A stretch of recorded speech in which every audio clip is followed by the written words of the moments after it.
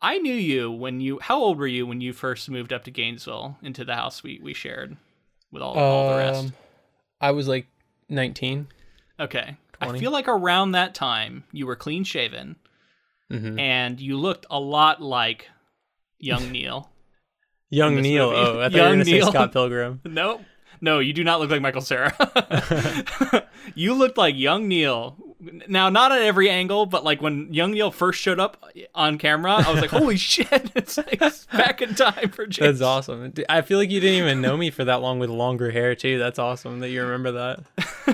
Yeah, that hairstyle, too, right? You had something kind of similar going on? Similar, yeah. Kind of longer, but yeah, that kind of like swooshed over look. Anyway, to point that out. That's hilarious. I told my wife, Annalisa, about it, and she was like, what are you talking about? So I don't know if anybody else will agree with me or not. That's awesome. I like that.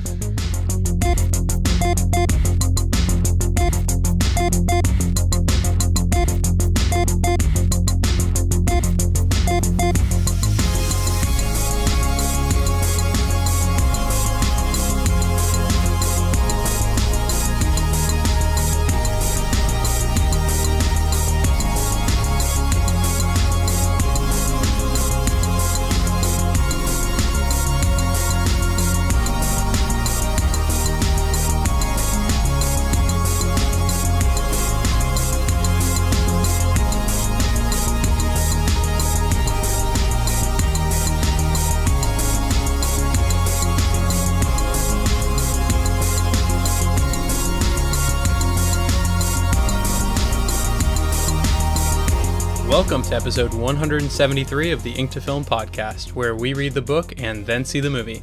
I'm James. And I'm Luke. And this week we discuss Edgar Wright's 2010 film, Scott Pilgrim vs. the World. I'm so excited to cover Edgar Wright. We're finally here. Honestly, this is one of those filmmakers, like I look at so many that don't necessarily usually do adaptations. Yeah. And I'm always like, oh man, I'd love to talk about these filmmakers because they, helped shape me. Has he done any other adaptations? I don't think so, right? He almost did Ant-Man, which I'm sure is a whole thing. I don't think anything else, but he, Running Man coming up is a Stephen King adaptation. Yeah, so you're right. Yeah, definitely going to cover that. We just talked about that. Yeah, I would love to cover that. Definitely looking forward to it. So this filmmaker, just to like jump into it really quickly, is one that I point to. He's a person that I respect enormously. I would like to emulate a similar career, the style, the way that he approaches the things that he loves, and genre specifically. Everything he does I'm infatuated with. He puts out playlists every year that I'm always like learning new music from, like literally just like his taste in music, his taste in everything I'm just such a big fan of. So I'm just a big, massive fan here. So, like, so you're not biased at all. I'm not biased at all. But yeah, like a movie like Shaun of the Dead. When Shaun of the Dead hit, it immediately jumped up the list of my favorite movies of all time. And like it still very, very much is. He is someone who I've pointed to multiple times in my life as like, this is my favorite filmmaker. Now, like I've said before, this isn't necessarily my favorite film of his, Scott Pilgrim vs. the World, but I do appreciate it and I love it a lot because it is an Edgar Wright film, and the way that he handles the craft and pushes forward the medium is just like, he's one of those people that I'll watch anything he makes. And Tarantino and he had like a 3-hour conversation on the Empire podcast recently, basically just about like lesser known films and I should check that out. Some other stuff like that. And I listened to all of it and it felt like it went by in like 15 minutes and I wanted more. Enormous respect for the guy. So I'm excited to jump into this. Scott Pilgrim vs. the World. I want to know your thoughts right off the bat. We just got done reading the comics and then went into the film. What did you think? I talked about in the last episode how I really went through a journey with the comics. I started out like kind of disliking them. At the very least, I was very, lukewarm towards them. And then over time, they grew on me. And I really thought by the end, it ended on a fairly special note. And the last, I think, 2 issues in particular were very good.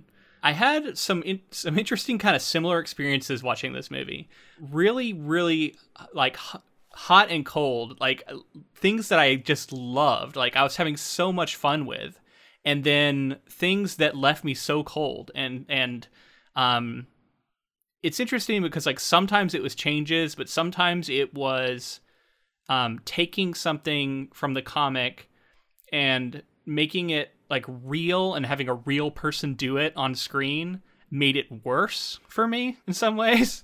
Some of the like problematic elements they just get worse, like seeing real people do them in a way.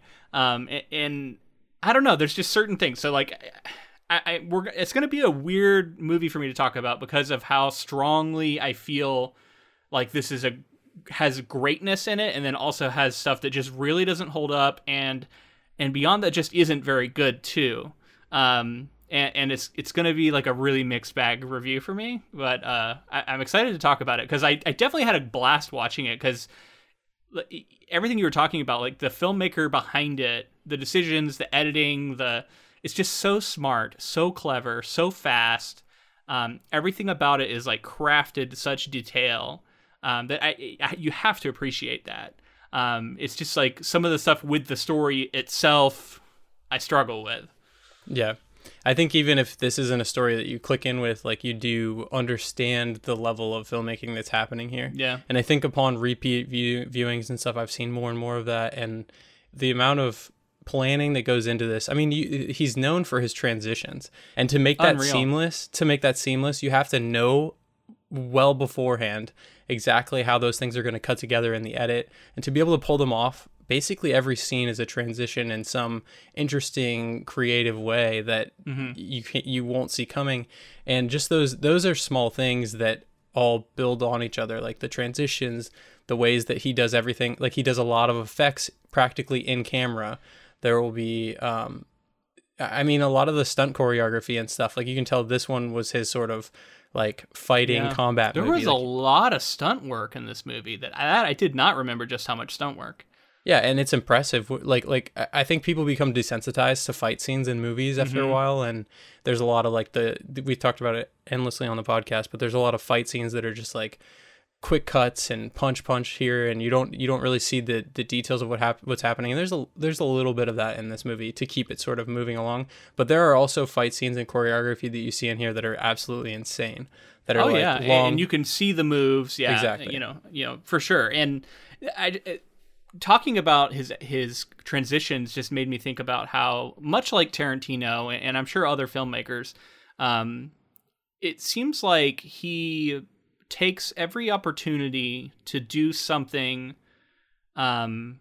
interesting and unexpected, and he finds them in moments that other filmmakers try and like not draw attention. It's very much like, I don't want you to realize you're watching a movie. I'm gonna like make this natural and almost invisible, whereas the other side of that is no, I'm gonna do something incredibly stylish. I'm gonna do something that draws attention to itself.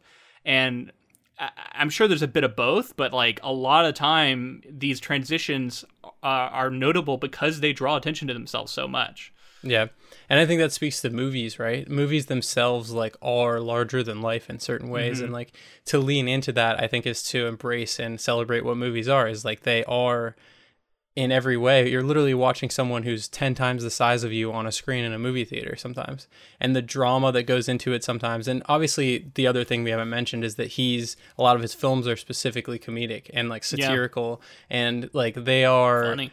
They're funny, but they're also like taking a genre or taking a certain aspect of certain genres and saying like, look how much we love these. And that's I don't want to call it like parody, and I don't want to call it like a send up, because it's not poking fun at it. It's like doing it lovingly. It's like a love letter to these different genres. You're talking about like Hot Fuzz to action movies, and right? Or like Shaun of the Dead to zombie. Are you saying that this movie is doing that too in a way? Yeah, almost with like your video game movies, your that whole culture in general, like the way that like this is a video game. He wanted to create a film that was a video game, so a lot of the like the way over the top, even and it's also that like young adult romance, very male focused, but and obviously wish fulfillment, all that stuff is going on. Yeah. But yeah, I mean, it could be kind of seen as a send up of that, I guess too. But you have to point back to the comic and say that really so much of the DNA of this movie comes directly from the comic. And I think he was drawn to that because of it, right? Yeah. Like he read it and he was like, this is something that speaks to me and something that I can, that's in my wheelhouse, that I think I can definitely, do something with. Yeah. And for the most part, even though there are some significant changes, the attention to detail in being faithful to the comic really astounded me too. Like how often I recognized exact panels and exact scenes from the comic where every character was positioned in exactly the same way and the set design was done in exactly the same way. And even the little black box might pop up in the exact same spot that it was in the comic. Like there was so much of that it was incredible, and it really showed a respect for the source material that I thought was pretty notable. And to go back to something that you said, the way that he finds a movie is supposed to be interesting, right? It's not supposed to be typically. It's not depending on what you're trying to do. A movie like he's trying to make isn't supposed to be a lockdown camera situation where we're just watching things play out. Yeah. As if we're watching theater. If you're watching like a really serious drama where it's all about immersion, then yeah, these like really fun transitions might not be appropriate. In fact, they might distract from the drama of the moment, right? Moments to find reasons to move the camera, moments to find reasons to have a matching scene transition, moments, I find this to be so interesting. And that's the planning, like I've said before, that goes into his films, and the way that he goes in with such a singular vision that like he knows what the actor needs to do in terms of like how they need to be standing and moving throughout the scene. He knows what they need to say. And I was reading that like people have talked about there's not a lot of improv on his sets because it is so meticulously plotted and set out, to the point that like in order to make that scene transition work, or in order to make that sight gag or sound gag, which he loves, by the way, sight, like things happening, entering frame, things like sound effects, things that he can do practically in camera. I noticed a lot of times there would be like lighting shifts where it would just be like you could tell that like they were in some sort of set, and then like there was this transition where the band was all together, and then the lights all go down, and you could tell that it's like all the lights that were lighting the scene, just they turn them off practically. And like that's the coolest way to like transition into another scene. Like that's what movies are about. He's finding these moments to do something creative, do something different. Like how can I take this transition and make it something that's either something people haven't seen before, or at least something interesting. And right. Yeah, he really I mean, and there's lessons to be learned, I think, for any sort of, artistic endeavor. As a writer, I'm thinking about like, what can I do? What could I do to find things like that in writing? I think of people like Kurt Vonnegut, or there are certain writers out there who get really playful with their prose and with their way that they might break out of conventions. And it's a difficult thing to do well, but those who do it really well, it can be really fun. Yeah, and that's the notable thing, right? It's like level of difficulty is like some people might miss it, but the people who understand what's going on, they understand the level of difficulty is high because if it's slightly off, it doesn't work. And it's like, and then you're better off basically just sticking to the norm at that point. But in some way, he's able to thread the needle so many times throughout this movie that you're just like, oh my God, like it all, coalesces to become a style, right? Like this is Edgar Wright's style. He's found ways to, in similar ways to someone like Wes Anderson, the way that you'll think about like, he's going to have those shots that are extremely symmetrical. He's going to have the dollhouse scenes where like, we're going room to room and it's all very like structured and like they've created styles for themselves that are like completely, right away whose film you're watching. And again, I don't think that's an easy thing to do, especially like in today's day and age. And Edgar Wright he's an encyclopedia of film. And I think that's another notable thing that I love to see in certain filmmakers is like the way that the students of film are the ones who can, I think, continue the art form and continue to change things and create new styles and everything like that. But this movie, overall, I really, really enjoy it. I think there are problems like you mentioned as well. Especially like things that were norms for the time that we talked about with dialogue and things like that in the comic that then, are directly quoted in this movie tend to feel a little more abrasive when we're hearing people say it. And, I don't know. It's tough to be like, oh no, it was just of a time, because it's like it wasn't 10 years ago. It wasn't that long ago. Right? It wasn't that long ago, and it just seems some of it just seems like it was, but it wasn't. Like there's a lot that has happened in 10 years, but it's not like it's of a completely different era, right? So yeah, some of it's like you can't really forgive it, and you just look at it and you're like, well, this is part of this movie at this point. Well, and I don't know. I have a lot to say more about this, so I guess I'm going to hold it for later. But I do also want to say that I do have some criticisms for more like Edgar Wright direction stuff that happens at the end. It's not just that. So I'll be interested to talk to you about it when we get there. But I don't want to get into it now because I know I'll delay us talking about his like biography and stuff. So let's focus on that. Yeah, let's move into Edgar Wright as a filmmaker and talk about him in general, because we have been already. Edgar Wright is an English film director, screenwriter, and producer. He is known for his fast-paced and kinetic satirical genre films, which feature extensive utilization of expressive popular music, Steadicam tracking shots, dolly zooms, and a signature editing style that includes transitions, whip pans, and wipes. He began making independent short films before making his first feature film, A Fistful of Fingers, in 1995. Wright created and directed the comedy series Asylum in 1996, written with David Walliams.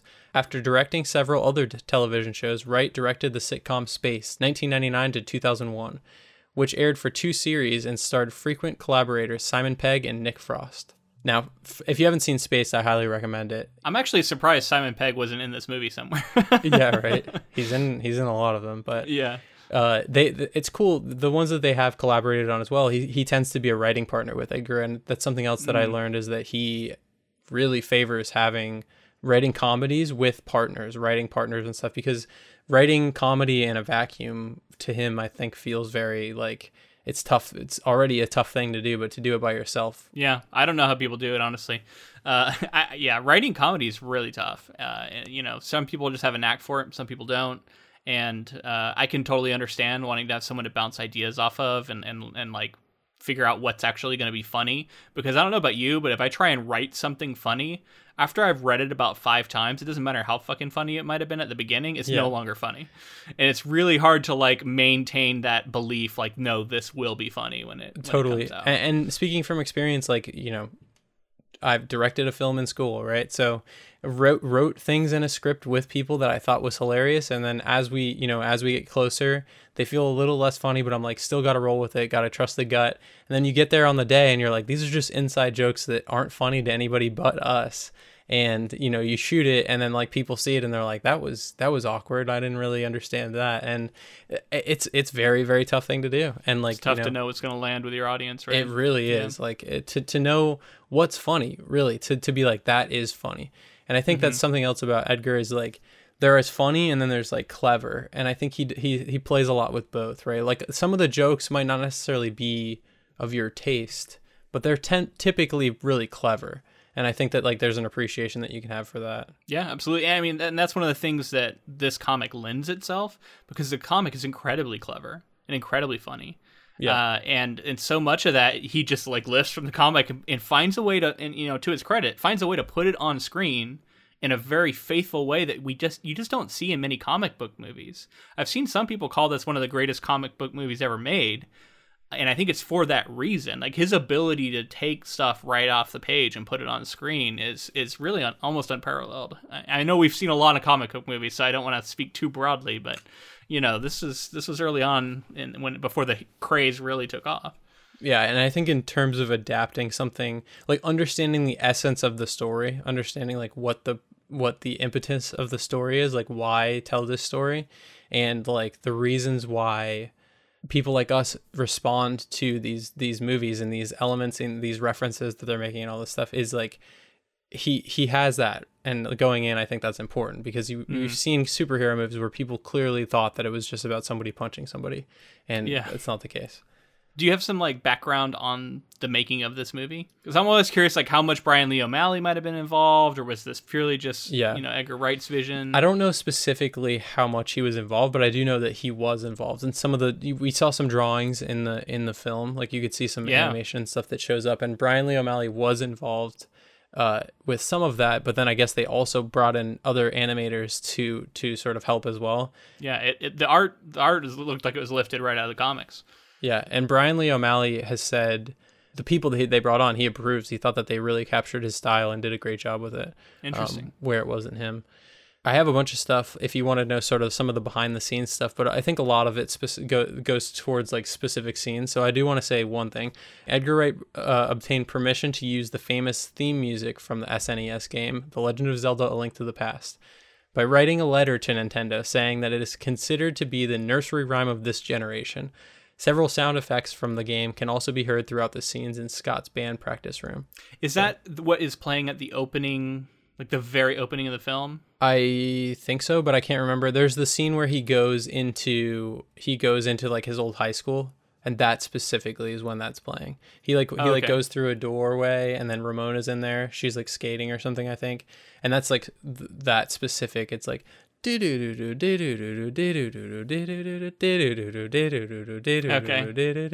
you remember that part? Like, do you remember the song? Okay, I think so. Yeah, there must be a different because there was like an 8-bit music. Style music playing at the very opening when it was like still doing the like logos for the movie. Oh, that was the Universal. That's the Universal music. Okay, they just made it 8-bit. Exactly, yeah. Okay, because it sounded really cool, and I was like, man, I love like a really stylized, intro, and like I think even the logo was all pixelated. Yeah, which was really cool. Yeah, that was a decision that Edgar Wright made, and I did read that like his brother helped work on that specific sequence to like make it 8-bit and stuff. So that's kind of cool that he was able to bring him in as well. That's neat. I found out that the first draft of this script for the film was completed after only 2 of Brian Lee O'Malley's 6 Scott Pilgrim books were drawn. Wow. Okay, that was one of the things I wanted to find out about, because I know that the final issue came out around the same time. Did you say this movie was 2010 or 11? Yeah, 2010. Yeah, so that's the same year the final issue came out. So clearly Brian Lee O'Malley was heavily involved with being like, this is how I'm going to end this. And that's probably why the ending we can talk about later. There's 2 different versions of the ending, and the ending is where it kind of differs the most from the comics, and it is reflective of the fact that he didn't have like a finished final comic to really go off of, even though I have heard that they were in conversation about it, but it wasn't done yet. Yeah, and this, we talked about how this comic was sort of this idea of people starting to create things that were also referencing all this culture that we loved. And I think like this movie, it came out in like 2010, and I don't think it gets necessarily enough credit for. I think it's a little underrated, is what I mean to say. I think like people. Well, it didn't do well, right? It didn't do well in theaters, and then it's become kind of a cult classic since then. I feel like it's had a resurgence of sorts. But yeah, I can see why you might say that. But some of the stuff we're going to talk about later is, I think, holding it back, though. Agreed. It's got very dated views on masculinity and on dating in general. Sexuality. So I think some of that holds it back. Like, it's not going to be as embraced as it otherwise would be. And again, I do think that, like, I just remember what it was like for me in that time period. And I do think it rings pretty true. And I'm not trying to excuse anything that Edgar or Brian Lee O'Malley was doing with the story, because it doesn't hold up today. It's, it just really doesn't. It was, I don't know, it was like that at the time in my experience. Like I saw a lot of this like misogyny and like toxic masculinity and like sexuality, like shaming. It's like a different form of toxic masculinity too, though, because it's not like what people typically associate with that. But when I say that, I mean that the sexuality is presented as sort of transactional throughout the movie. By the basis of the film is that he has to fight these guys to like win Ramona, reducing her into a prize, and that problem is even worse in the film than I would say in the comics. And not only that, but like even sex with Ramona and others becomes sort of transactional. It's like he does things to like earn it from women, and it's like a sort of currency that they have that they can like give out or withhold. And that is just really, I think a lot of people have noticed that this is a very toxic thing in our culture that has led to a lot of problems. And this movie is kind of all about it. So, you kind of have to get over that to enjoy it. I will say just briefly, I watched with my wife, and she immediately was turned off by this movie, by Scott Pilgrim in general, which he's terrible in this movie as a person. And it really never came back around on it in the way that I thought she might. She just really didn't. So, that could definitely be people's experience too. Yeah, I mean, and I get that. Yeah, we'll talk about the ending when we get there, but I do think like there's some of it wasn't really the payoff that I think a lot of people were hoping for, and I don't know if it's the movie or if it's the comic or what ultimately it entails, but it's almost like all these people went through so many things and so much, and then very quickly things start to turn to the better, and you're like, do we really believe that these characters are going to be better people for the rest of their lives? It is very abrupt. It is a very abrupt. But yeah, we got to save some of that. Actually, before you get into anything else, though, we almost forgot. Shout out to Stephen E., who commissioned this. He is actually one of the last commissions we're ever going to do, because we have closed our Jukebox Hero tier and we've replaced it with different tiers. And now we're moving away from like a single commission to more communal. So we're finishing up this, and then we're moving into our communal commission next week. Our voting on our first ever poll on Patreon just completed, and we're going to be doing Gone Girl by Gillian Flynn. Obviously the film the week following. So look forward to that, and check out our Patreon if you want to vote on future polls. It's not to say we won't ever do a commission again. If you want to throw like a few Bitcoin our way, we might think about it. Yeah, you're right. I mean, we have a price, right? Yeah. But yeah, I'm excited to like I said before, I'm excited for everyone to vote together, and I think it'll lead to some interesting projects. I'm excited. Yeah. So let's get into the plot of this movie. Scott Pilgrim versus the World. In Toronto, 22-year-old Scott Pilgrim is a bassist for his unsuccessful indie garage band Sex Bob-omb. He is dating Knives Chow, a 17-year-old high school student, to the disapproval of his friends in the band, his roommate Wallace Wells, and his younger sister Stacy Pilgrim. Scott meets an American Amazon.ca delivery girl, Ramona Flowers, after having seen her in a dream. He loses interest in knives, but does not break up with her before pursuing Ramona. When Sex Bob-omb plays in a battle of the band sponsored by record executive Gideon Graves, Scott is attacked by Ramona's ex-boyfriend, Matthew Patel. Scott defeats Patel and learns that in order to date Ramona, he must defeat her remaining 6 evil exes. I want to focus on just a weird little part that I found hilarious. We'll see if you agree with me. I have a feeling you won't, but I knew you how old were you when you first moved up to Gainesville into the house we shared with all the rest? I was like 19. Okay. 20. I feel like around that time you were clean shaven, and you looked a lot like young Neil. Young Neil. Movie. Oh, I thought you were going to say Scott Pilgrim. Nope. No, you do not look like Michael Cera. You looked like young Neil. Now, not at every angle, but like when young Neil first showed up on camera, I was like, holy shit, it's like back in time for James. That's awesome. I feel like you didn't even know me for that long with longer hair, too. That's awesome that you remember that. Yeah, that hairstyle, too, right? You had something kind of similar going on? Similar, yeah. Kind of longer, but yeah, that kind of like swooshed over look. Anyway, to point that out. That's hilarious. I told my wife, Annalisa, about it, and she was like, what are you talking about? So I don't know if anybody else will agree with me or not. That's awesome. I like that. Yeah, I mean, so to start out this movie, I did read a couple of things. So I think it's really cool sort of like prologue that opens up, right? And we get the band together and they're playing music, and then that's when like Knives Chow is like falling in love with the band and everything. And then we get this shot where it like pulls back really far and this room is like super extended, and we land on young Neil and Knives Chow looking at the band, and then the title sequence, the title comes in, and like that's just awesome. Like that's just what a cool way to start your movie. And I also read in my research that originally the film only had a title card at the beginning. It was Quentin Tarantino who suggested, Edgar Wright, late in the stage of post-production, that there should be a pre-title credit sequence.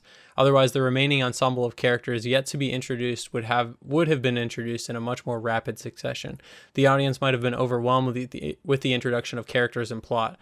With a pre-title sequence, the audience is given a chance to relax, have a firmer grip on the beginning of the film. Wright considered this and agreed, liking the idea that the first scene now be a prologue. So like having the title cards with the names and everything and the age and like all, it's very much akin to the comic where that's how we were introduced to them. But I think that sequence plays out really nicely. And that leads me to my first point with the music in this movie. Like they're supposed to suck, but like a lot of the stuff I think is either really funny or really good. Like I just I think it's awesome. I feel like the band was way worse in the comics, but I mean, you don't want to make people listen to bad music throughout a whole movie, especially when you have so many opportunities to have cool scenes with cool music. So you're not going to do that. Like Kim, just the 1, 2, 3, 4, it just stays stuck in my head, and then the way that the guitars come in and everything, like, it makes me think of Scott Pilgrim. We Are Sex Bomb. She just screams it at the top of her lungs. I love how it always interrupts somebody. Which in the movie, like every time she does it, it cuts somebody off. So perfect. Again, another character who shines in such little time she has, but I really she was my favorite character in the comics we talked about in the last episode. So I did appreciate her more in the movie just because we are able to get some of that, but it is kind of a shame how much you have to leave out. So with the introduction of like a lot of these characters, a lot of their introductions are fun. I love the way that he plays with like phone conversations and the way that like things play off each other, but the introduction of Ramona and like this party that he's at, and the way that there are people in the background who are like really like snobby about like comic books, or really snobby about like music that they're listening to. Like there's one character at one point who's like their first album is really much better than their first album, and like I heard that line. I was like, what the fuck is that talking about? But stuff like that I think is hilarious. I think it's the same guy. I think that one guy is like, I forget what his name is, but he's dropping several. some awesome lines out there. We got to start just because the cast is incredible. Before we get too deep into it, let's talk about some of the ones we've met so far. Ellen Wong as Knives Chow. I think I slept on her performance the first time I saw it. I think she does a great job. What a sympathetic character. Such a good job that it really underscores how much I viscerally dislike Scott Pilgrim because of the way he treats her. Exactly. I didn't like it in the comic either. Don't get me wrong. That was one of the reasons I really struggled with the early issues of the comic. But it just really drives that home. And it's such a tough place to start a movie with a character that like you're really not going to like. She is like the most sympathetic character in the movie. You feel for her the entire way. She's the best person in the movie, like in terms of personality and like the things that they do, the action. She's so nice, and like everybody treats her so shitty. It feels like like they treat her like she's uncool, like she's innocent, and they're all like jaded assholes. Like she genuinely loves their music and stuff, and they're like whatever, I don't know. It's so frustrating. But it is reminiscent of assholes in real life that are just like that kind of people. So let's talk about Michael Cera a little bit as Scott Pilgrim. What did you think? So the first time I saw this movie, I didn't like the casting choice, and I think the performance. The thing that bothered me wasn't the performance. I think it's just odd casting overall. I like it now. Like I've come around on it, and I think he has a good performance. Like I think a lot of the things that he was asked to do were difficult, and I think he does them well. But something about I don't know. I remember watching Arrested Development as it was coming out, and like that is who I remember Michael Cera as. And then like seeing him in this, I think immediately after that was tough for me. But I think like I said, I think I've come around on it at this point, and I actually really I think it's one of his better performances that I've seen of. Yeah, I mean, I'm not someone who's seen a lot of Michael Cera performances. I'm sure I've seen a few others, but I think he was cast, because he's really good at certain things, right? Like he's really good at delivering a certain kind of line, at being just like a goof but still likable, and that is like an essential part of Scott Pilgrim. But in other ways, it is a really difficult casting for me. And I think it really suffers in the sense that you're lining him up with a collection of women who are in another stratosphere than him. I'm not, not to put too fine a point on it, but I think that's the point of the story a little bit, though, right? Like a little bit out of his league. I think women who watch this movie are rightfully going to look at it and go like, this guy is getting this reaction from anybody? I don't understand what's happening. And that really drives home the wish fulfillment part of it too, right? Like the idea that he is going to have these women just like all lusting after him is so wild. And like the comic book version of the character, you can kind of imprint anybody onto. Like he can be like, I don't know. Whereas Michael Cera is Michael Cera, you know what I mean? So like you have to like ask yourself, can you believe it? Can you believe that Mary Elizabeth Winstead, Ellen Wong, Brie Larson, like all these women are somehow attracted to and still like almost obsessed with Michael Cera? It's difficult. It is difficult. And I feel bad because I'm not trying to like cast aspersions on Michael Cera, because it's not just Michael Cera. It's Michael Cera behaving in the way that Scott Pilgrim behaves. It's those two things together. You know what I mean? It's not like he's, winning people over with his charm in this, because he's not really that charming in this movie. Yeah. I don't know. It's tough to really talk about, because I feel bad, because I feel like I'm bad mouthing Michael Cera, but I'm really not trying to do that. It just feels like a difficult cast for me.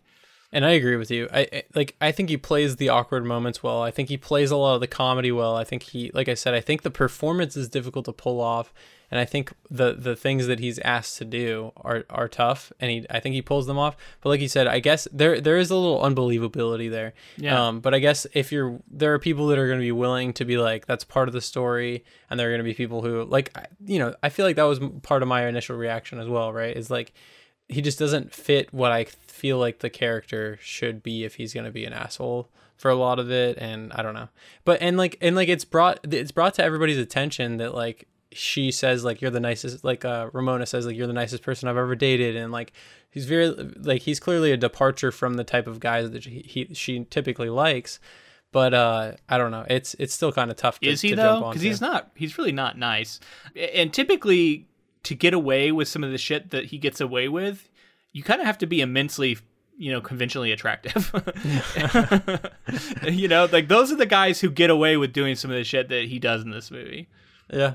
I mean, all right, 10 minutes of Michael Cera talk is enough, I feel anyway, like. Let's move let's on. go to... There's so many other great Kieran people. Culkin I thought was incredible. Amazing. Like, what a great role for him. And I had no idea that this was someone related to Macaulay Culkin, but when I saw that, I was like, oh, of course, that's why he looks so goddamn familiar, and I couldn't place him.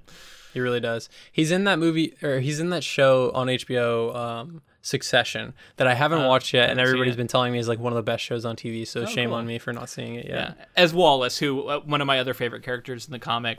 Again, his sexuality is not very well handled here.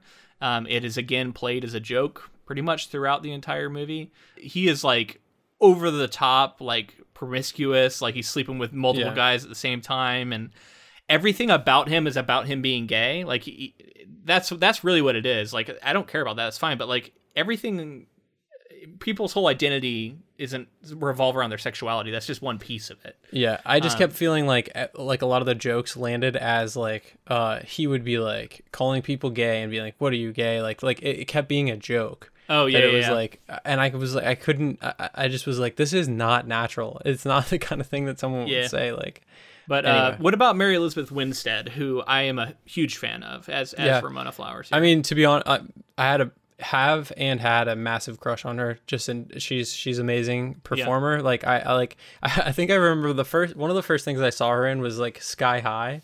And I remember being like of an age where I was like, she I don't know. I just like had a crush on her. And then she was Ramona Flowers in this. And I was like, again. And then, she was in Fargo. She was in 10 Cloverfield Lane. She consistently was in like fantastic work.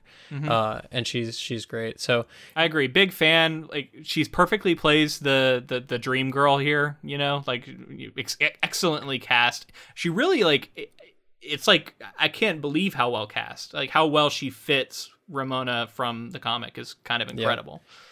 Yeah. And even the moments that like, I feel like would be tough to play, where she's like playing this like aloof sort of loner, it's like, it and specifically for that time, it's like, it's almost like charming and like, endearing, and you're like, I don't know, you're drawn to it because of that all the culture at that time was very much about like, I don't know, mystery and like being easily cool. You know what I mean? Like she just is cool. Yeah, and effortlessly. I think that's a lot. Yeah, effortlessly cool.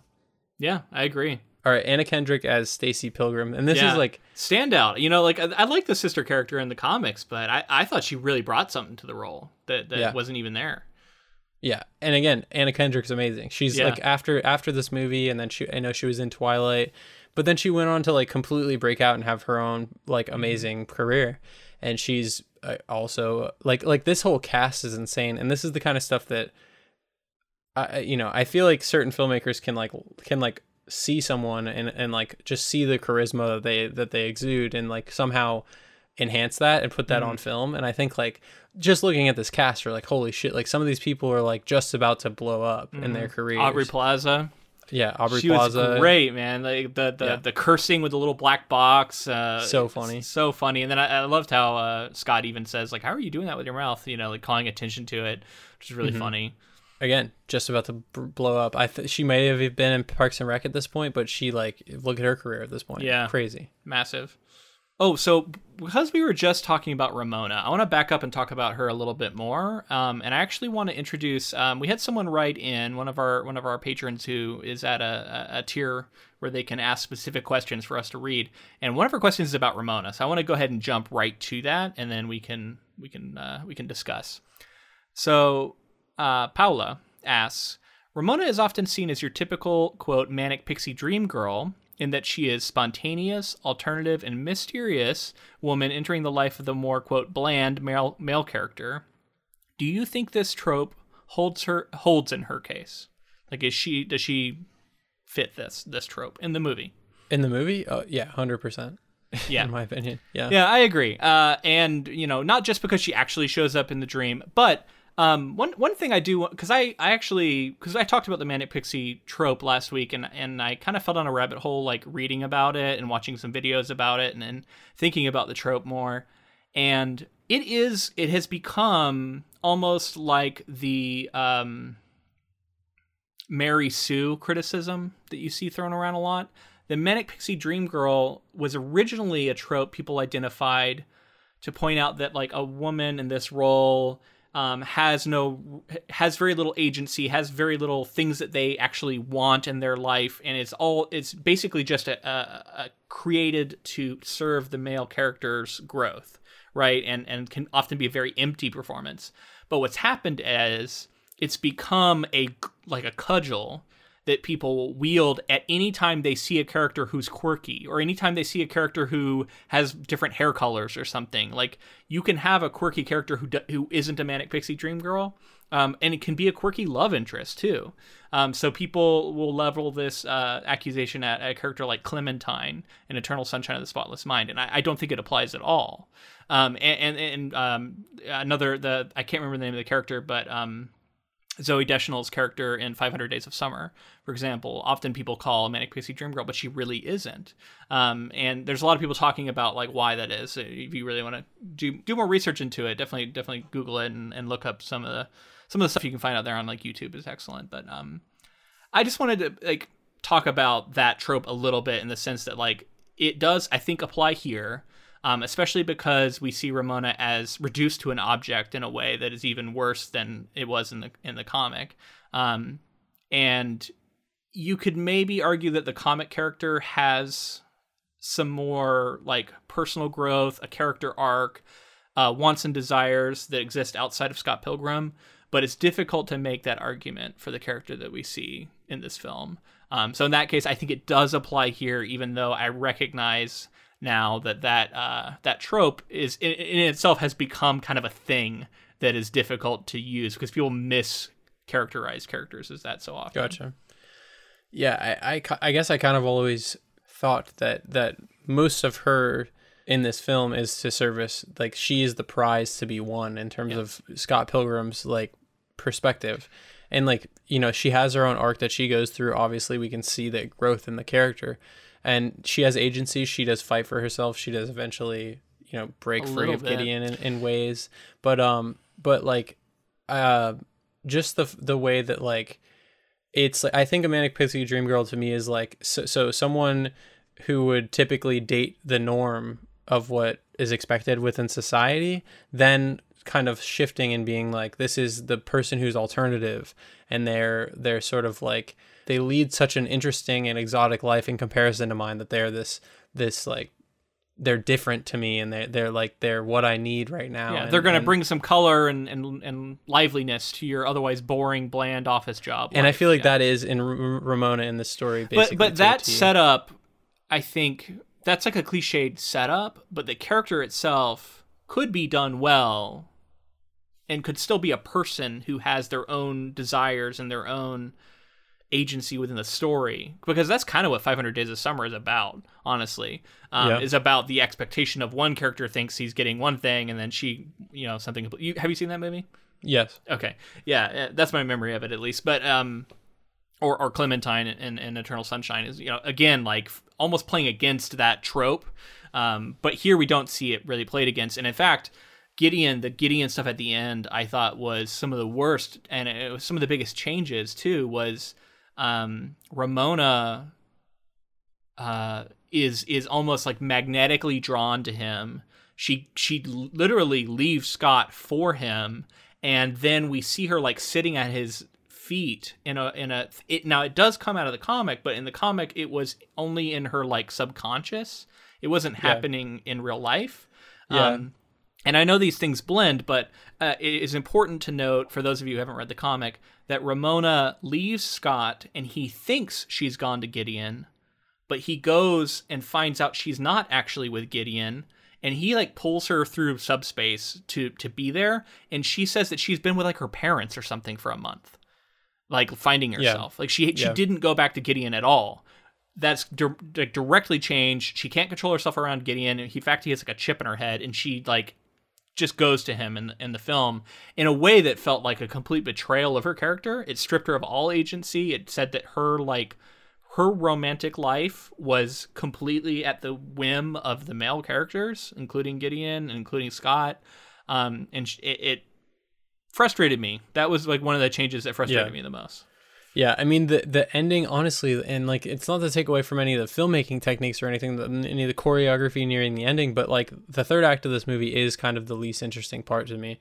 And like some of that plays into that. Like definitely it feels really dirty. It feels really icky that like, it's just like, I don't know, it's ownership to the max. Like this is already a story that sort of plays with that, but then like, it's like, full on like servitude almost, like and it's gross.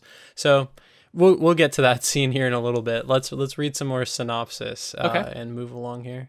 Scott finally breaks up with Knives, who blames Ramona and swears to win him back. Meanwhile, Scott proceeds to get attacked by and defeats the next 3 of Ramona's exes: Hollywood actor and skateboarder Lucas Lee, superpowered vegan Todd Ingram, and lesbian ninja Roxy Richter, while also confronting his own ex, pop star Envy Adams. However, Scott grows frustrated during the process, and after an outburst regarding Ramona's dating history, she breaks up with him. Yeah. We got to move through each one of those. First off, Chris Evans. Yeah. What a fucking unbelievable performance, right? Like, well, and amazing to think about where he is now. Yeah. Versus this was probably what, like Fantastic Four days, I assume? No, I mean this was right before Captain America. Right before? Okay, so he's about to just take off, into Marvel stratosphere.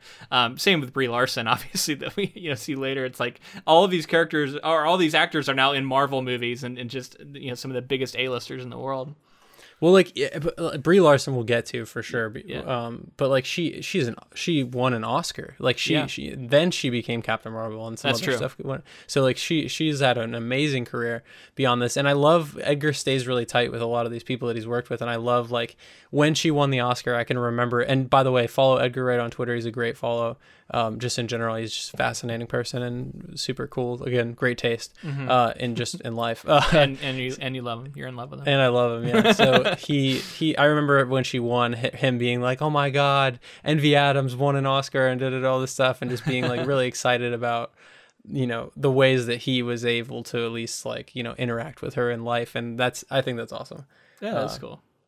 So, but Chris Evans here is playing he's playing a role that honestly, I mean, I guess he could still do it, because like you look at his character in Knives Out, and he plays a kind of a really douchey character, so he can still do it. But like this is so diametrically opposed to what he becomes with Captain America. It's really funny to see. 100%, yeah, and like the the actor thing that's happening within all of these scenes and the way that they're on a set and like I just love all the the stunt stuff. the stunt fighters, doubles. the stunt double Yeah. showing up was hilarious. Yeah, I loved All it. of that stuff is really funny. Specifically, like when a filmmaker does something like film related in their movie, it always tends to be really funny with inside stuff. Yeah, it works. It works better than it did in the comic. I'll definitely give it the shout out here. Like this was an improvement. Like this was great. Yeah. I mean, Chris Evans just kills it. Like Yeah. you said, the character in Knives Out eventually becomes like an asshole as well. But this guy's like the ultimate asshole. Yeah. He's just like nothing but like a tool. Like he's just Yeah. a big tool. Yeah, it's the worst, but it's so funny, It really is. and even funnier now than it would have been at the time. You know? Yeah. I mean, and like Captain America, I've talked a few times about Captain America, but like, Yeah, Snowpiercer. We talk about Chris Evans Yeah. quite a bit. yeah. So anyway, Captain America is great. That's my short way of talking about that. And then we get to superpowered vegan Todd Ingram with Yeah. Envy Adams and all the stuff that happens with that. Yeah, and you know who shows up to arrest him? Miller from the fucking Expanse. What? Well, you mean the Punisher, right? The Punisher. The shows up. Punisher. Yeah. Thomas Jane. Well, I just couldn't believe the like familiar faces I was seeing. The guy he's with, I don't know the name of the actor, but he was in The Stand recently that we saw. He was, yeah. He's been in a lot of It's- like he's one of those actors. The that he's familiar in a lot of faces in this things, movie is astounding. Yeah. Character actors. Yeah, the vegan stuff we talked about a lot last week, and I don't want to rehash it all here, but it's definitely kind of, it's just like there are some holier than thou vegans, I'm sure, but the way that veganism is just completely played as like a farce and a laugh is not necessarily great, but Yeah. I don't know. It's funny, but at the same time, it's completely like a stereotype, and like Yeah. veganism is to be seen as something, like if everyone was a little bit more vegan and everyone went, Yeah. more vegan, it would be a good thing for us in general. So like, it's not really great something thing to for be the made. world. That's true. It's not a great thing to like super make fun of, but like, I understand like playing off the existing stereotype to an extent. Yeah. But yeah, so how about the stuff with Envy Adams and everything? She's great. I mean, Brie Larson's great, and that song that she sings is the one. That's the song that really sticks in my brain. Did she I think. actually sing that? I didn't think so. Right? Like that's a different band they brought in. I actually don't know. I know there were a lot of musicians that came on board. I know, like Edgar. I don't think that's actually her, but I guess I can't swear to it. I don't know, but she's someone who we should talk about a little bit because I feel like she gets a lot of hate online.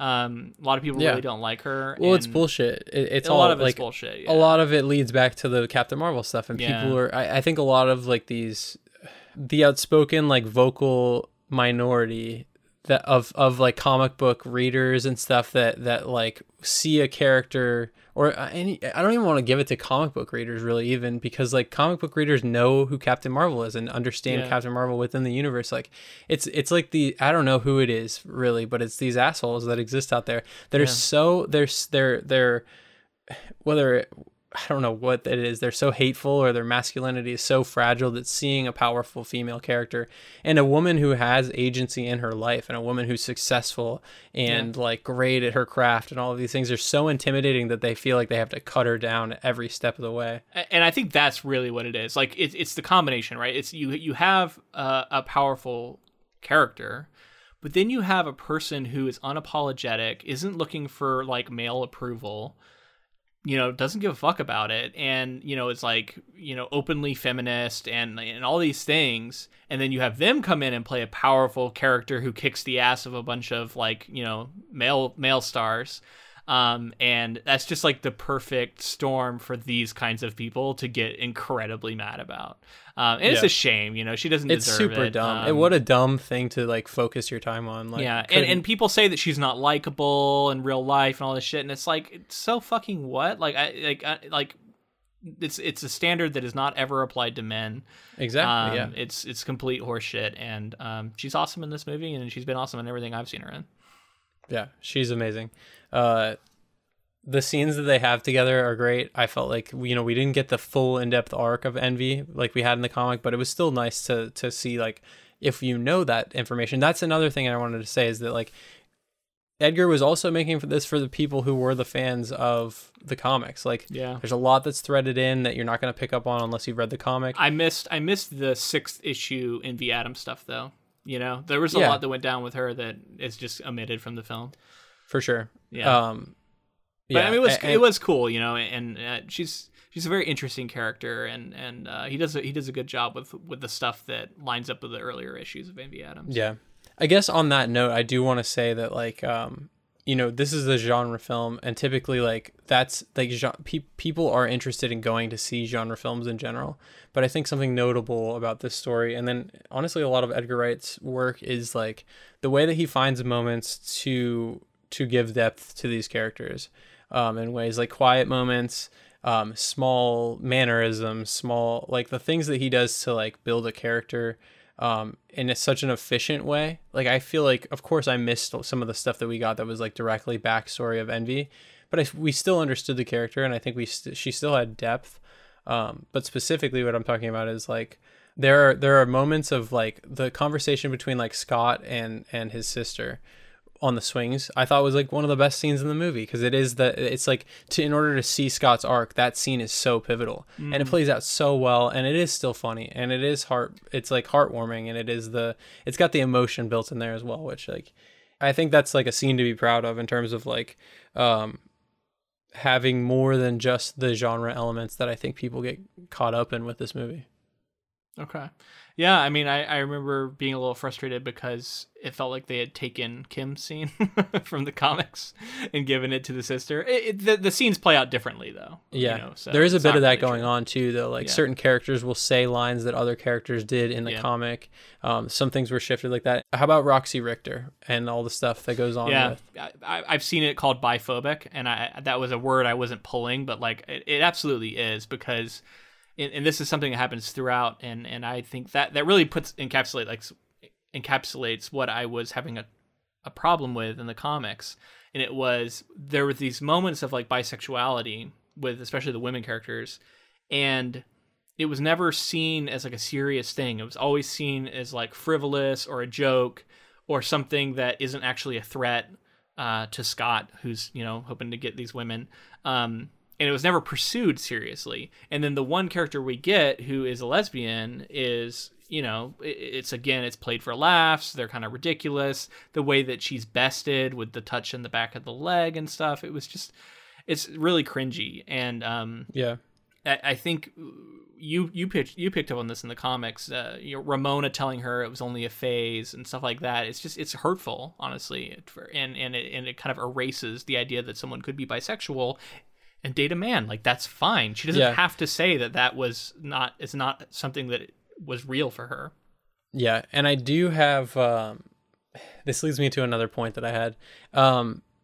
Because the X's are so over the top and dramatized, it doesn't help that like Matthew Patel is one of the only people of color that we see in the movie, and then it's like over dramatized, and then there's like a Bollywood dancing fight scene that seems offensive in ways, and then there's like because I know it's from the comic, but something about the way it's presented does feel off. And it kept happening with the characters, right? Like with her being bisexual, or with this character either being a lesbian or bisexual, it felt like there was like all these like bi-curious like wordplay jokes, and like it feels like I know that they're trying to go to 11 and it's all jokes and everything like that, but like because these characters are like not represented very often, now that they are in this movie, they're like the way over the top extreme versions of anything you could and a lot of it's just played for laughs. So you know, I think I give equal blame to the comic and the movie in this situation, just because like a lot of it is pulled from the comic. That's true. But like we said before, this movie is definitely not perfect. The story's not perfect, and there are things in it that are just like, I don't know, very much a white specifically male perspective film, and like anything that's not that, I could totally see people being turned off and be like, what the fuck are they doing to, you know, what I identify with. Yeah. I mean, and you pointed it out, and I think it is worth saying that there's not a single black person in this movie that I can remember. Not that I can remember either. At all. Yeah.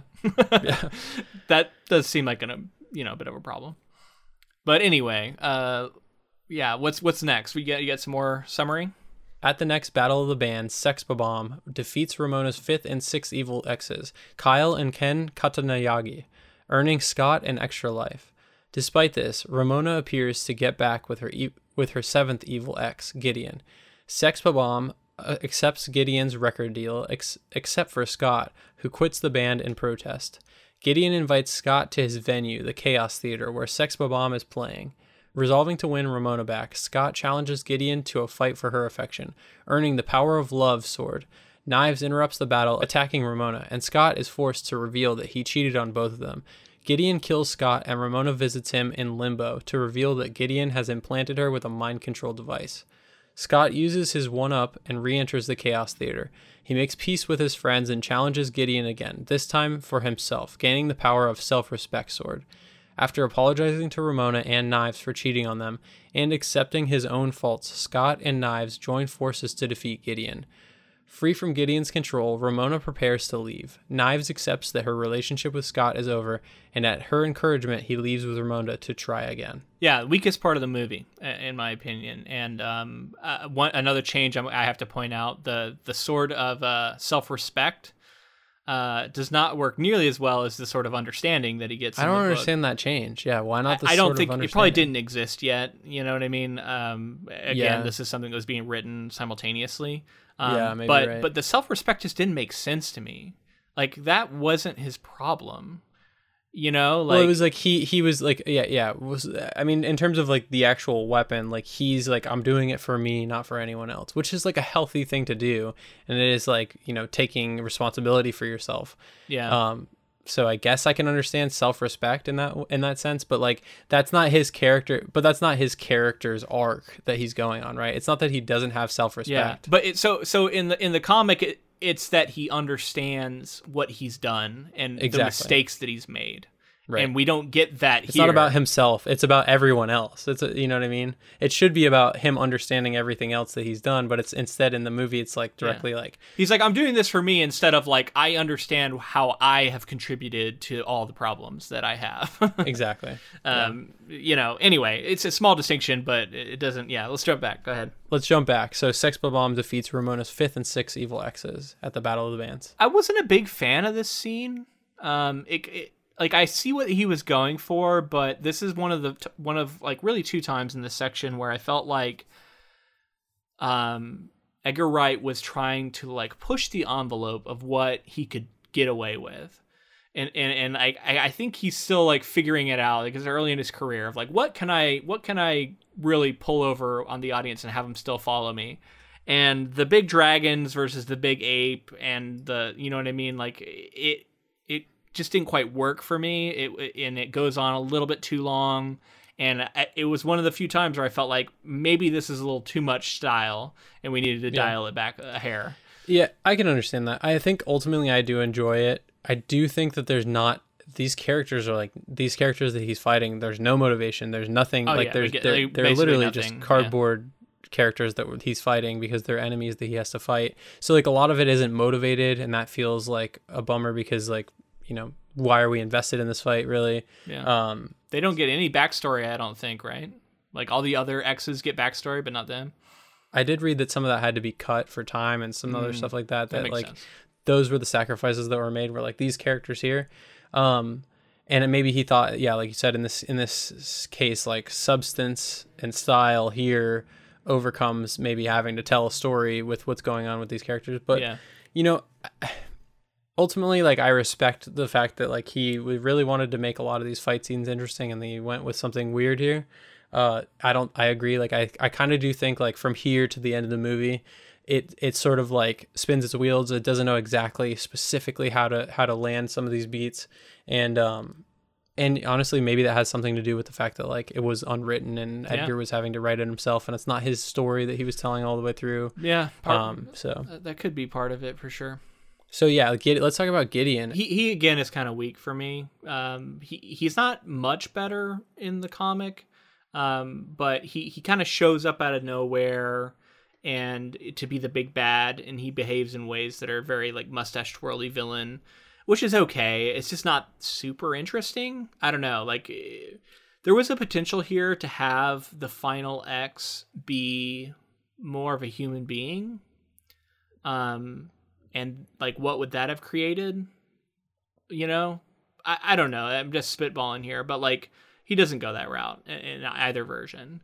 And Gideon is just garbage, right? Like, he's the worst person you meet. I'll give Jason Schwartzman the benefit of the doubt. Like, I love Jason Schwartzman. Like, I love him in everything he's done for the most part. The performance was good. You know, it's just, the character. But overall, not a ton to do here. Kind of the big bad, and like, I think we felt the same way in the comic too, right? Like, it just like ultimately didn't live up to the sort of what we would have liked to have seen from a final situation. Yeah. Stylish, and some interesting, cool visuals and some stuff going on there, but ultimately, like, it wasn't like the knockout that it could have been, the home run that it could have been. So in the final fight versus Gideon, Scott dies, and then he comes back. We see Knives come in and fight on his side, which was a change. I thought it was kind of fun, but it did kind of steal thunder a little bit from Ramona, who is the one who fights by Scott's side throughout the end of the comic. And she does a little bit of fighting, don't get me wrong, but it's partially against Knives, and I don't know, it gets a little messy, and again it shows just how much they undercut any sort of agency she might have had by the end here. And I know it feels like we're using a buzzword and saying agency over and over again, but truly when we say that, we're talking about a character having the impetus and the ability to move the plot to serve their own desires, and the way that people in real life are able to affect the outcome of things because they have goals and they pursue them. And the characters who are able to do that are said to have agency in a story, and Ramona has none really here at the end. Yeah.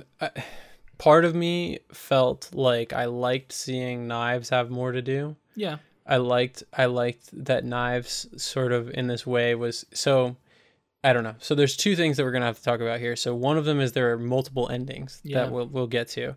And like having Knives be a part of the ending in this significant of a way, I think leans heavily on one ending and doesn't make as much sense with the ending that we ultimately get. Like maybe there was a leftover, yeah. And again, I just think that like having them dance, which is a callback to them dating and the dance in the ninja game that they were playing together, Scott and him and her, I think that is like directly leading to like their relationship, and I get that it's some sort of closure that's happening potentially with the ending that we get, but it did feel like it's a moment for Ramona and he to come together and win together. And I do like Knives saying I'm too cool for you. I think that was in the comic too. There are certain things that it was good, and one of the other things I was getting around to talking about with the ending was this is another moment where I felt like it just needed like to take just a hair of the foot off the gas with this final fight in the all the like special effects, like flashing video game referencing, comic bookiness stuff, like swooshy. It got to be so much at times that like I felt disconnected completely from what was happening on screen. Yeah. And unfortunately, when you're in the climax of your film, like you need to care about what's happening. And I felt like I was disconnecting from it because of it. And I'm sure that, tastes will vary on that. But for me, it felt like this is one of maybe a couple times in this film where Edgar Wright was going to be going a bit too heavy on it. Yeah. And honestly, to talk about that a little bit, it's like the want to have everything happen in camera and then be augmented is clearly seen, I think, in a lot of these shots and a lot of the things that happen here.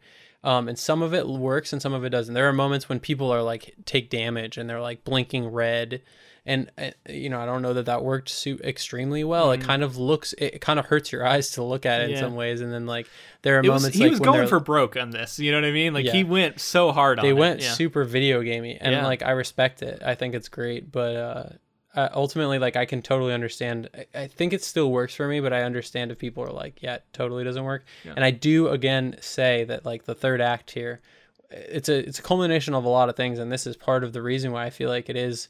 It's not quite the home run that I wish that it was. You know, I think the last bit. And I know we've been very critical, but like I hope, listener, that you get that both James and I obviously had a great time, and like the style on display is fun, and we're kind of nitpicking, but you can still say that something is fun and interesting, yet it can kind of undercut the drama of the final scene.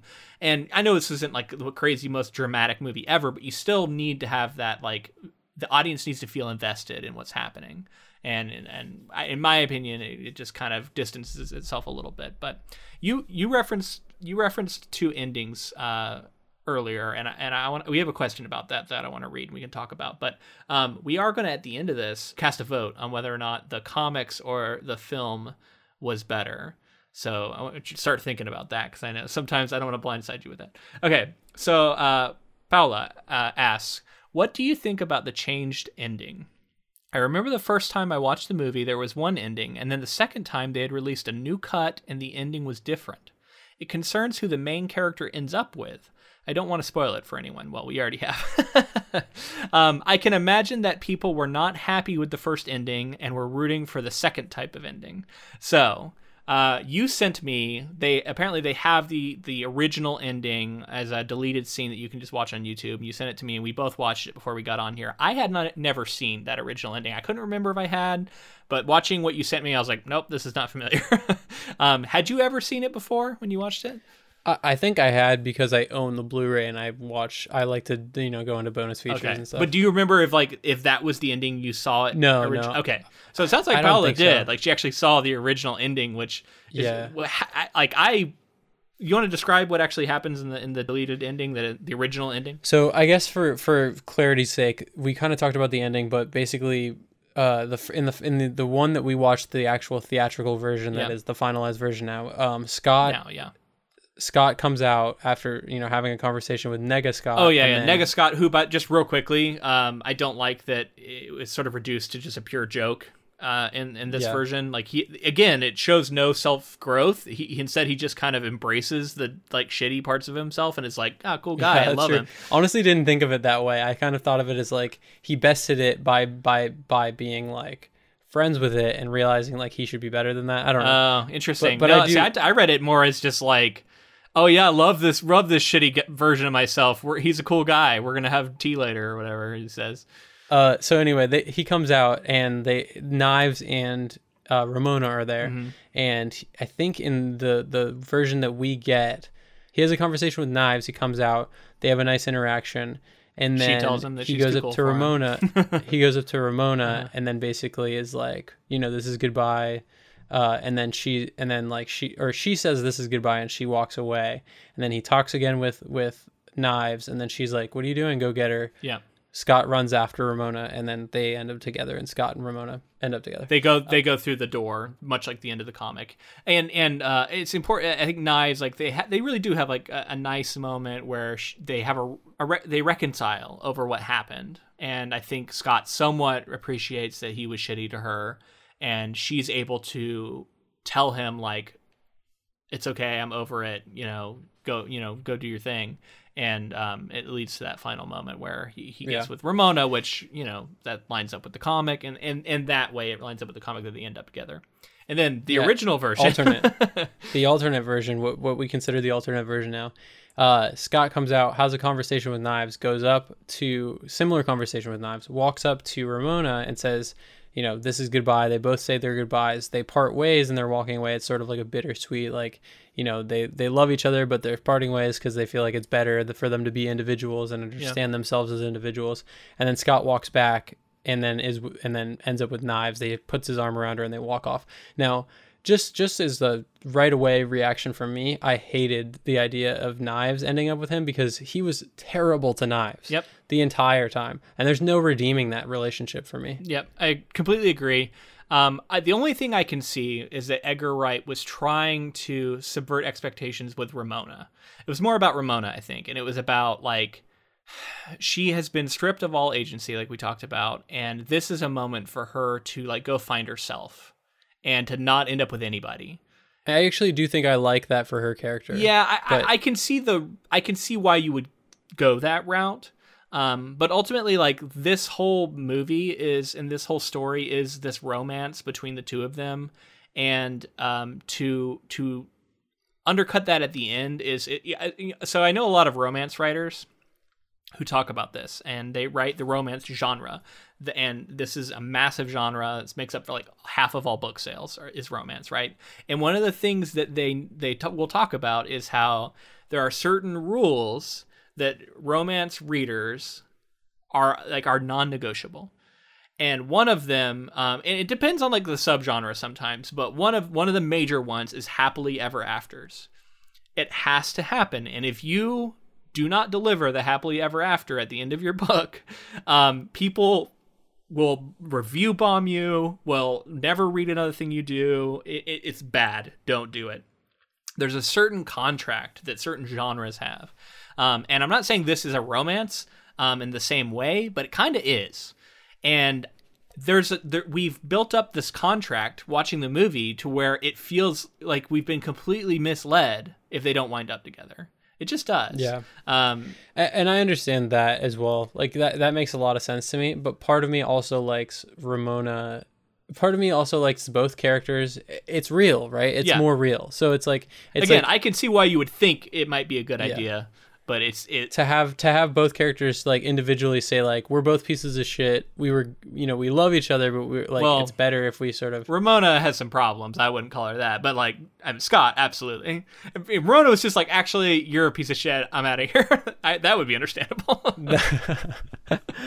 Yeah, I guess I just mean like both people understand like that they're like not ready, whether they're ready to be in a relationship together or not, or if it's not going to work out, but to be big enough to say like, this was fun what we had, but let's part ways and like go on with our lives, and we'll find people eventually, that kind of thing. It's a pretty real thing to happen, and like I understand that sort of ending as well, but again, hated it for Knives, so it kind of negates it all for me. Yeah, also, I mean, she's 17, she doesn't turn 18 in the movie, which is a thing that happens in the comic, but I don't know that really makes it much better. So it's still also that it's inappropriate.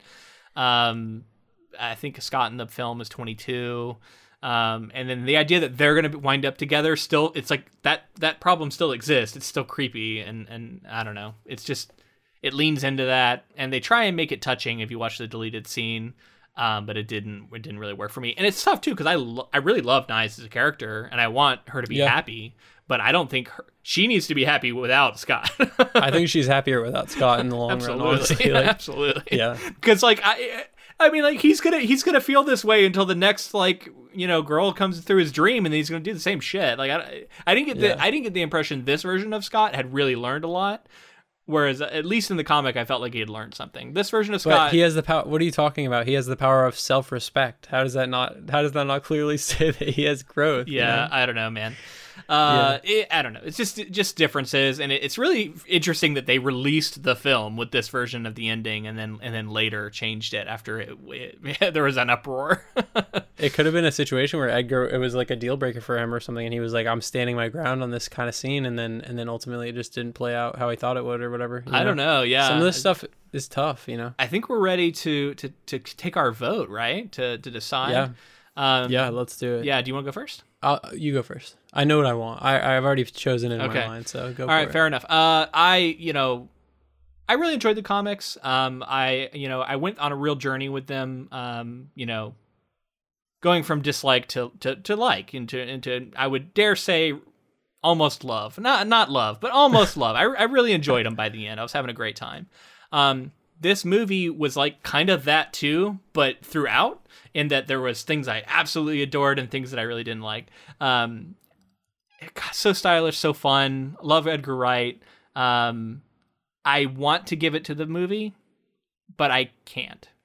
In this situation, I'm gonna have to be that like classic comic book guy and say that I think the comics are better.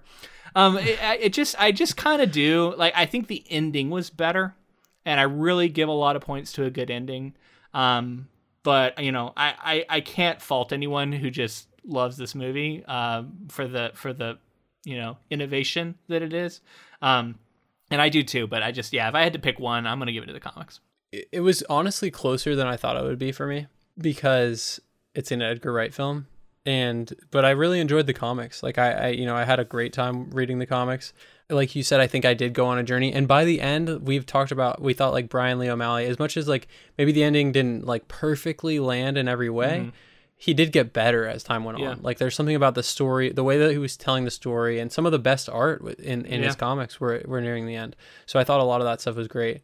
In terms of being a biased film guy, I'm gonna have to take the movie in this case because it is so stylized. It's a movie unlike any you've seen. It's at least very few that you've seen.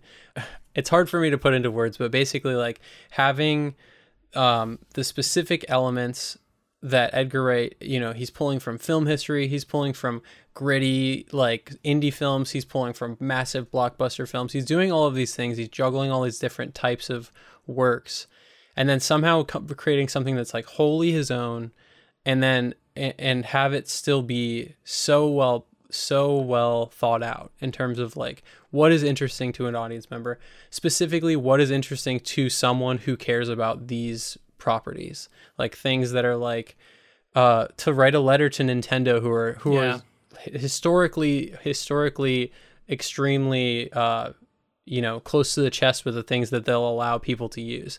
They'll pull YouTube videos off if you have streams sometimes of Nintendo games. At least a while back they were doing that.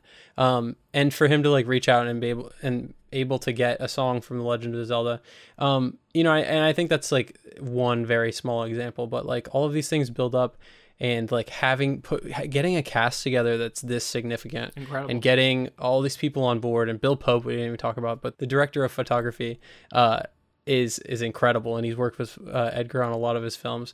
The look of the film, it's just like the way that they do a lot of things in camera we've talked about, whether it works perfectly or not.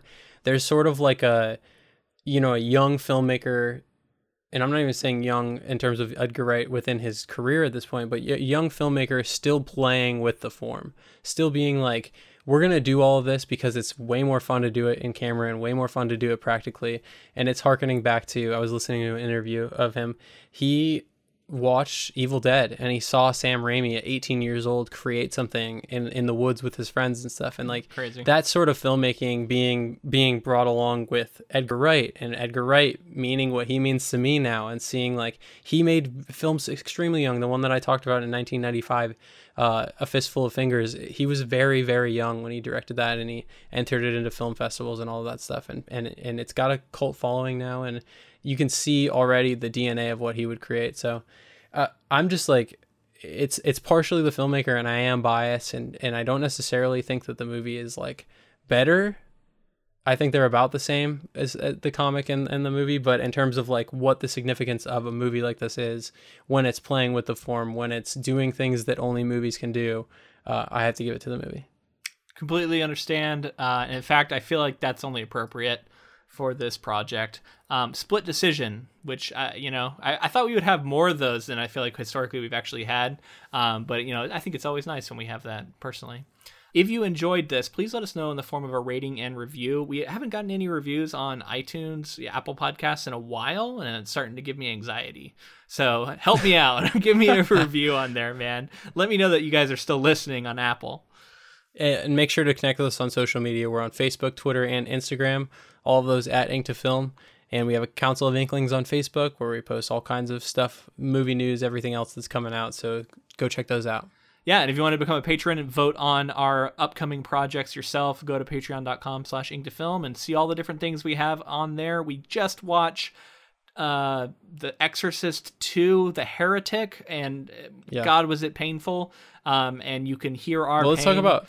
Let's talk about films and what films can be, and compare The Exorcist 2 to Scott Pilgrim versus the World. Yeah, definitely check that out if you're a patron, and if you're not a patron, consider signing up, because I thought it was a lot of pain, but a lot of fun. And thank you to Techno Axe for the use of our intro and outro music. All right, and we will be back next week with a project. I've already started reading a little bit, and I can just say that this is about as far from a Scott Pilgrim style story as you can get, so something completely different with Gillian Flynn, and next week with Gone Girl. And until next time, thanks for listening.